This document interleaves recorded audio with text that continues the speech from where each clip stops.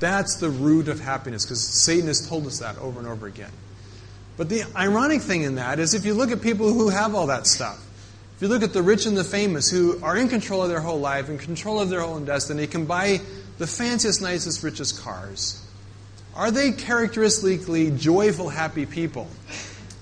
Probably. That's why they get divorced 15 times. That's why they're in drug rehab and alcohol centers and getting arrested for DUI. That's why they kill themselves more than any other segment of the population. There's not happiness in that stuff.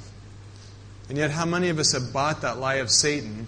And we really think that to follow God is to forfeit joy and happiness. Right? And we're really convinced that if I really give all out to God, sell out completely to God, do this whole abiding thing, follow Him wholeheartedly, and leave behind sin and all the stuff we want and materialism and control of my own life, that we are walking away from joy. Right? But Jesus says that's not true. In fact, it's quite opposite. He says, I told you all this stuff, and what this is all about, the focus of all that I'm doing is to fill your life with joy. To fill you with my joy. And not just a little bit, but he says, fill you until you are overflowing with joy. Well, he doesn't really talk in this passage where this joy comes from, but let me just give you 3 quick suggestions of where I think his joy comes from. One source, as you look through the Old Testament, the word joy is used a lot. Joyful, rejoicing, being filled with joy. And most often it's in connection with God's saving works. And I don't mean necessarily salvation like saving from sin, but more like, I just fell off a cliff and I caught a tree and I'm dangling 1,000 feet in the air and I need salvation, right? And or as David would say, all my enemies are out to get me. I'm surrounded. The big bad guys are coming. I'm facing certain death, and I need salvation. It's kind of like in the movies. The movies, good action movies. There comes a point in the story when it just looks hopeless, right? Everybody's at the end. The enemies, they're surrounded. They're out of bullets. They're out of grenades. And then at the last second, what happens? From some unsuspected corner, salvation comes. The hero swoops in and saves them. And what does everybody do? Well, that was nice. No! They get all excited. There's joy. And we, as we watch the movie, we participate that. We get joyful because there was salvation. I believe that one of the ways that God wants us to experience His salvation in our life is through the grand salvation that He's given us, certainly. But even in day-to-day work that God does to save us.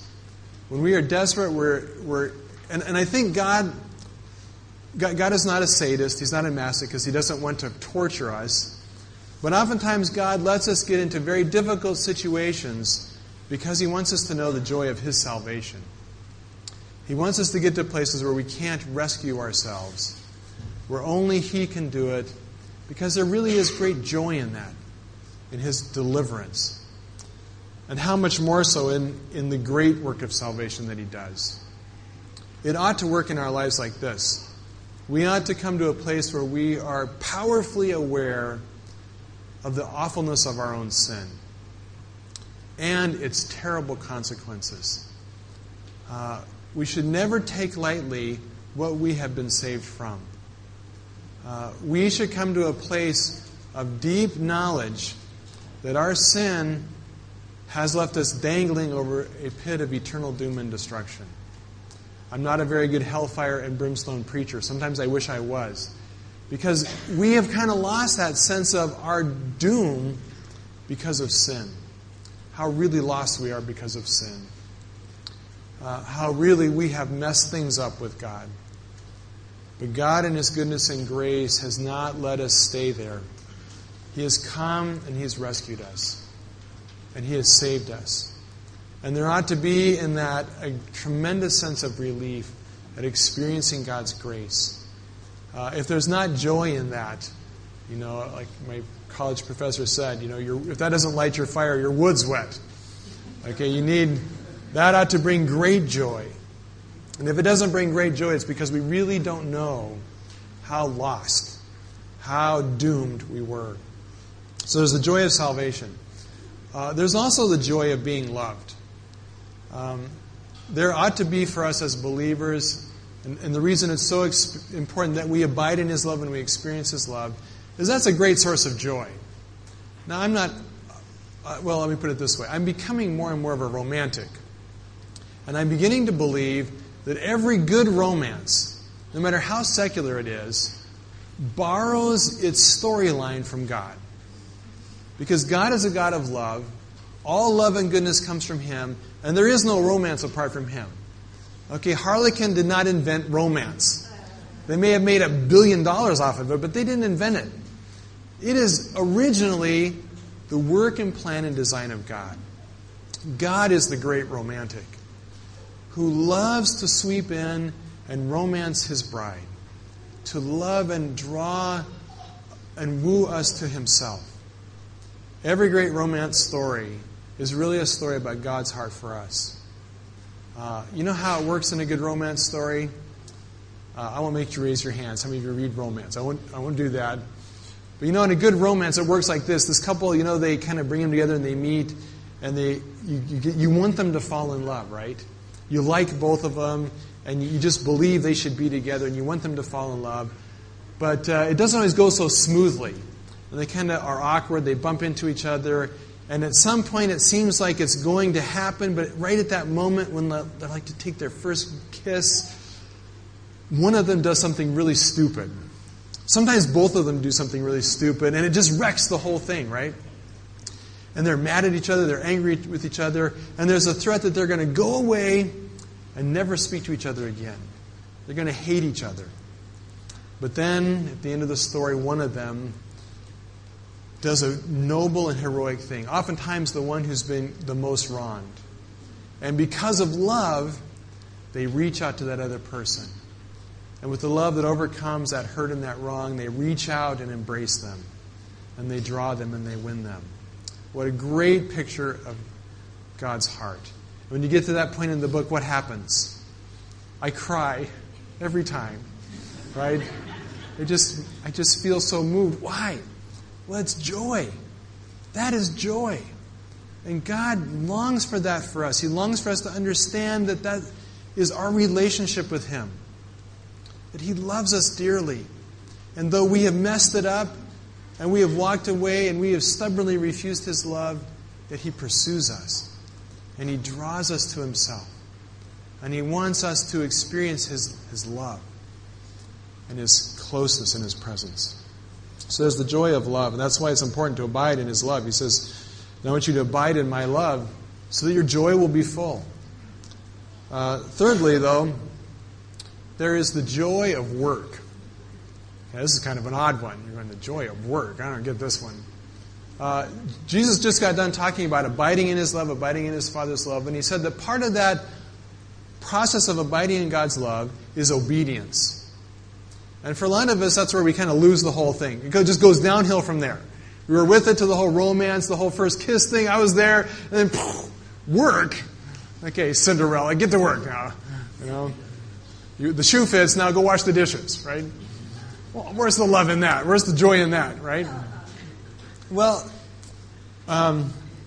Jesus says specifically that He wants us to be filled with His joy. A joy that He first possessed and understand and experienced. What was Jesus' joy? Well, certainly He had joy in the Father loving Him.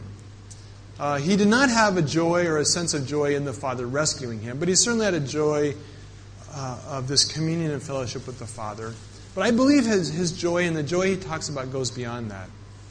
And He specifically says, you need to obey Me, and that's how you walk in My love, the same way as I obey My Father and abide in His love. You see, for Jesus, loving His Father was obedience. See, our problem, I think, is that we misunderstand what obedience is. We think obedience is compliance to a long set of rules that are kind of meaningless and don't have purpose. But that's not what Jesus is talking about here. He's really talking about partnering with His Father and His Father's work and activity in the world. God is at work in this world, loving and saving people. And Jesus was obedient in working with the Father and carrying out that work, that business of the Father. Now here's a question I want you to think about very carefully. Does God enjoy His work? Does God enjoy His work? When He created the universe, when He created the world, when He created everything, when He created you and I, did He enjoy that? Well, He must have. He said after He created everything, He said it was good. It was good. It was good. When He created you and I, He said it was very good.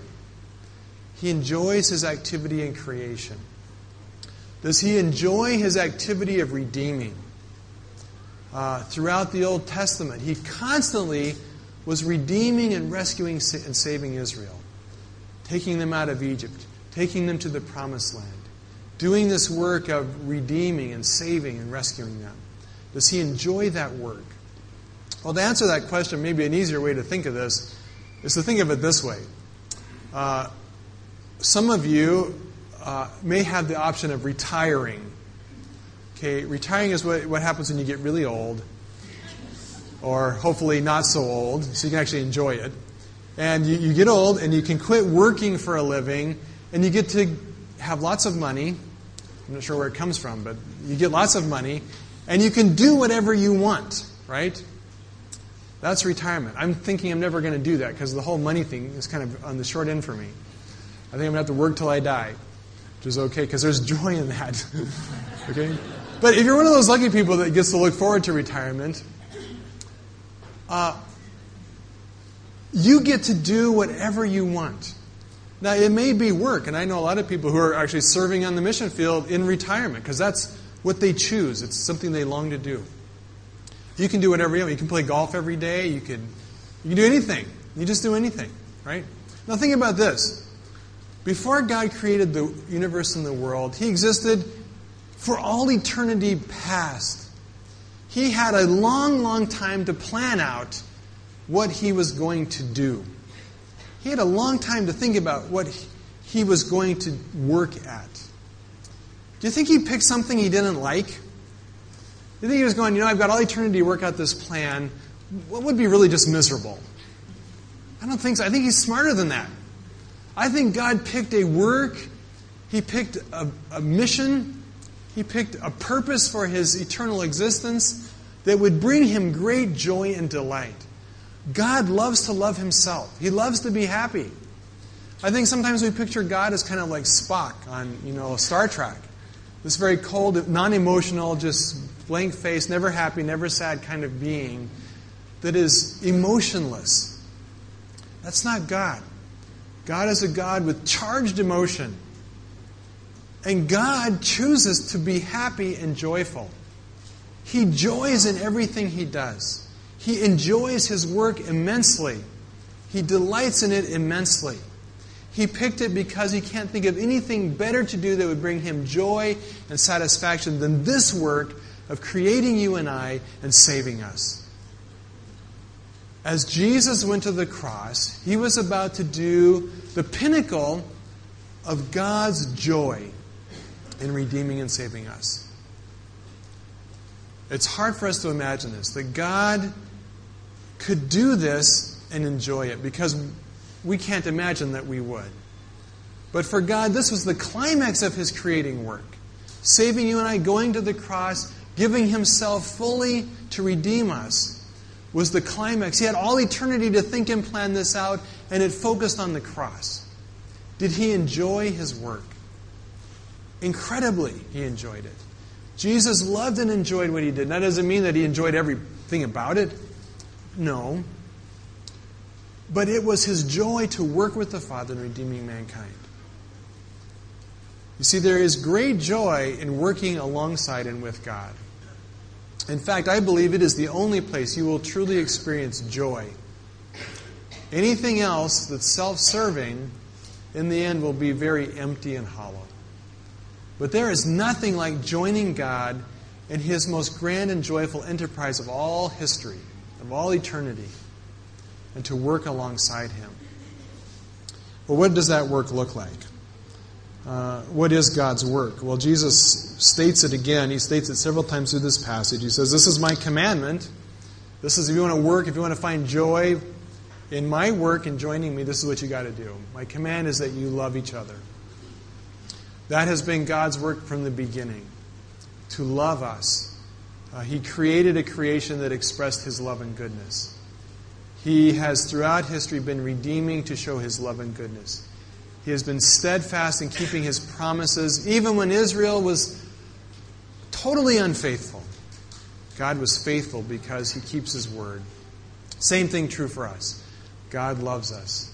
It is His work of loving and redeeming us. And so if we are to join with God in His work and find joy in working alongside God, it's a simple matter of just loving people. No sweat, right? No sweat. Just love people, and that's all there is to it. At this point, if you're like me, you'll be thinking, okay, I can't love everybody. Okay, in this room there's 250 people. I can't even love everybody in this room. I can't even remember their names, right? Much less love them. Sure, Jesus was God. He could die for the sins of the world. We can't do that. Well, it's important to note His words here. He says love each other. He's not saying love everybody. I mean, we should love everybody, but we only need to concern ourselves with those people in our immediate circle of relationships. All right? It's interesting, even Jesus did not heal or save everyone. For example, when He healed the cripple at the pool of Bethsaida, it was a pool where crippled and sick people hung out all the time. And when Jesus went there, He picked out one person and saved him, healed him. He ignored the rest. You don't have to love everybody all at once. Okay, it's humanly impossible. But Jesus told His disciples, start here in this room. There's 11 of you. Judas had left. There's 11 of you. Love each other. Start working at loving each other and serving each other and taking care of each other. That's God's command. And not only are we to love each other, but He says we're to love each other in the same way that Jesus has loved us. Now this is where it does get a little harder. Okay, God doesn't want us to love everybody. He wants us to love people He directs us to, people we have relationships with, people who cross our path. But He does want us to love them like Jesus loved them. Well, how did Jesus love people? Well, He says it's simple. There is no greater love than to lay down one's life for one's friend. Okay, that's what love is. Love is completely giving yourself away to others. Okay, there is joy in that. Not in keeping things to myself, not in fighting for my rights, for my agenda, for what I want, in giving everything in your life away to other people. It says, greater love has no man than this, that He lays down His life for His friends. Or you could also translate, for those He loves. For those He's loving. That's how we're to love each other. To sacrificially and completely give our life away. The Apostle Paul put it this way. He said, I have poured out my life as a drink offering.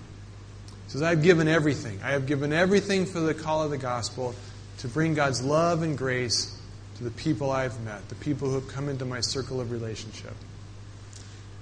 Now here we have to admit that this is impossible. We can't of our own strength or will give everything away. It's too contrary to our core nature. But that's why it's a work of abiding. That's why it's so important that we understand what it is to abide in Christ as the branch with the vine. That we don't do this on our own. That Jesus actually fills us with His own life and loves people through us. Okay, if you go out from this room and decide, I want to be happy, so I'm just going to love people, and you get real fired up, and you start being nice to everybody, it's not going to go very far if you're doing it in your own strength. Because what's going to happen is you're going to either resent all those people that you're helping because they don't help you back and they don't pay you back and they don't maybe appreciate it, and you resent them. Or you're just going to wear out. You're just going to get consumed. Something has got to be filling us from outside. And Jesus says, I want to fill you with my life. That's what abiding is. daily drawing in His life, His power, His strength, His love. Some people kind of think on this verse when Jesus says this is the command to love each other, that somehow He's ignoring loving God. Well, He's not, because He's already talked about all this in the whole context of abiding.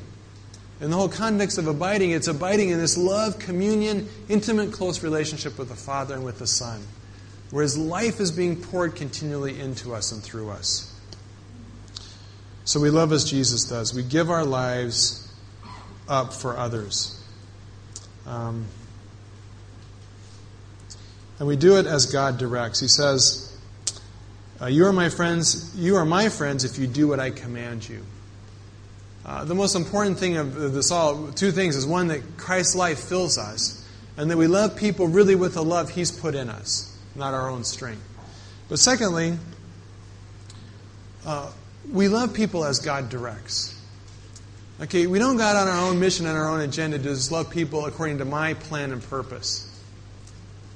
It's very important that we understand that our loving people is in obedience and in cooperation with God's purpose and plan. As I said, Jesus did not love everyone. I mean, He loved everyone, but He didn't show it specifically. He picked and chose people that He healed. He picked people that He taught. He picked people that He drew into His inner circle. In the same way, God will direct you in who and how you should love. But we must be ready and willing, when God puts somebody on our heart to love, that we do it all out. That we do it without limit or reservation.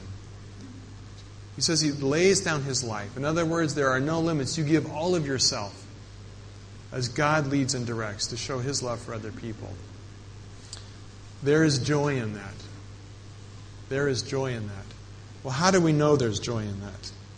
Well, there's two ways you can know, and one is just to do it. One is just to practice it yourself. But another way is to take the example or follow somebody else's lead. And I thought at this point I need a really good story. I need a really good illustration. And I thought of several. But I thought the problem is nobody's going to really believe it. Right? Because we don't really know the true depth of joy another person experiences. So how can we prove this point? How can I prove to you that totally giving up your whole life, giving up all your rights, giving yourself away to another person is going to make you happy? Because that just does not sound like happiness. The world just looks at that and thinks, I can't be happy. Give yourself away. That's totally opposite of everything we've been told brings joy. How can we know that's true? Well, we can know it's true because the God who exists for His own joy and pleasure, who planned all things for His own enjoyment, did exactly this. God gave Himself to you and I completely. Jesus says, greater love has no man than this, than that He lays down His life for His friends. You are my friends if you do what I command. And Jesus gave Himself to us. He went to the cross giving Himself to us. He came to earth and endured life as a human being, giving Himself to us. God the Father gave us His Son. In all that God created, there's only one thing that really costs God something. God can create anything. He can create universe after universe. It doesn't cost anything for God to give us stuff, right? If God gives you $1 million, it doesn't cost Him anything. Why He doesn't give us all $1 million? Because it's not good for us, I'm thinking. Or He would. But He could do that at no cost to Himself. The one thing that would cost Him would be to give His own Son. To give Himself. The amazing thing is, God of the universe that created everything gave us Himself. We're going to celebrate communion in just a few minutes. And we are really celebrating and remembering this incredible act of God giving Himself to us. Laying down His life. He didn't give just a little bit. Jesus gave all of himself to you and I. That's the proof that there is joy in it. That's the proof for us that this works. That it is the path to true joy and fullness of life. It's what God did. Mind-boggling. Do you really believe that? Do you really believe and can you really accept the fact that God loved you so much that he gave his son not just for the world generically? He didn't give it because he really loved the person next to you and you just get to kind of, soak up the fringe benefits. That really God gave himself to you, personally to you, completely to you.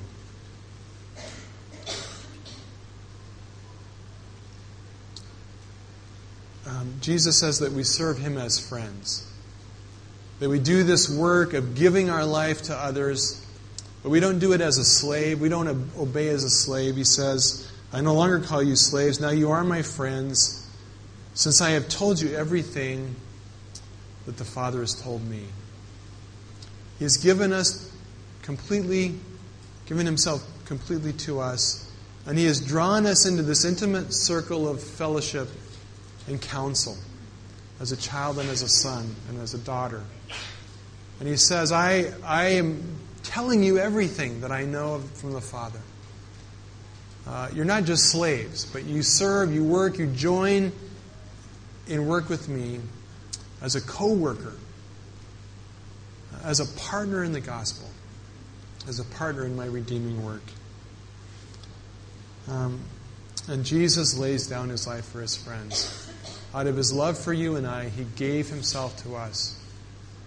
And it's important to remember, as we take communion, that Jesus didn't just do this once for all, and he's taken his life back now, and he's not available for us. Jesus was laying down his life for the disciples every day he was on earth. God was giving his Son every day. And that didn't stop at the resurrection. God is still giving his Son every day for you. That's the image of the vine and the branches. Every day, Jesus is giving his life to you. That's what it means to abide in him. That's what it means to be filled with him. Daily, moment by moment, continually, God is giving himself to you and I. And not just a little bit.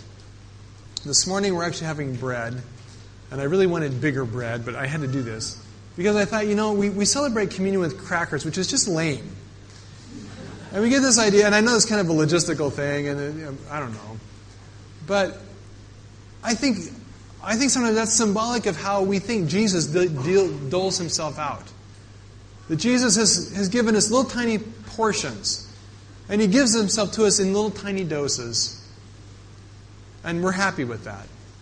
We don't need all of Jesus, we just need a crumb, right? Well, granted, a crumb of Jesus is pretty good. However, that's not what he gives. Jesus said he lays down his whole life. He gives everything that he is and has to us in abundance and in fullness.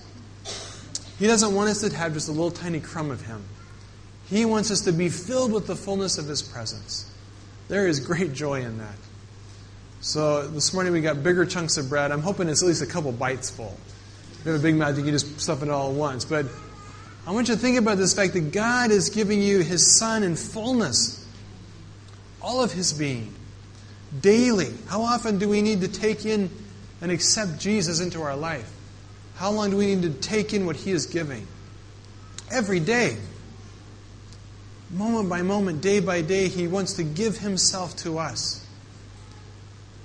And he does that as we love and serve others. As we pour out our life and give our life away to others, God gives us his life. And we find joy in that. Around the world, there are testimonies and stories over and over and over of Christians and believers who suffer terrible things for the gospel and who literally give their life away, physically as well as spiritually, to God. And over again, the testimony of those believers is it was their great joy. All the way back in Acts, when the apostles were persecuted by the Pharisees, they came out saying, we count it such great joy that we were considered worthy of suffering for Jesus. The reality is, the only way we will ever be happy people is if we follow God's example and give ourselves away day by day, loving people, giving unselfishly our life away. And we do that as we fill ourselves with Christ, as we come to know and experience His presence. He's given Himself to us for all eternity. Let's pray and just turn our hearts and minds towards preparing to receive this symbol of Jesus laying down His life, of Him giving us Himself.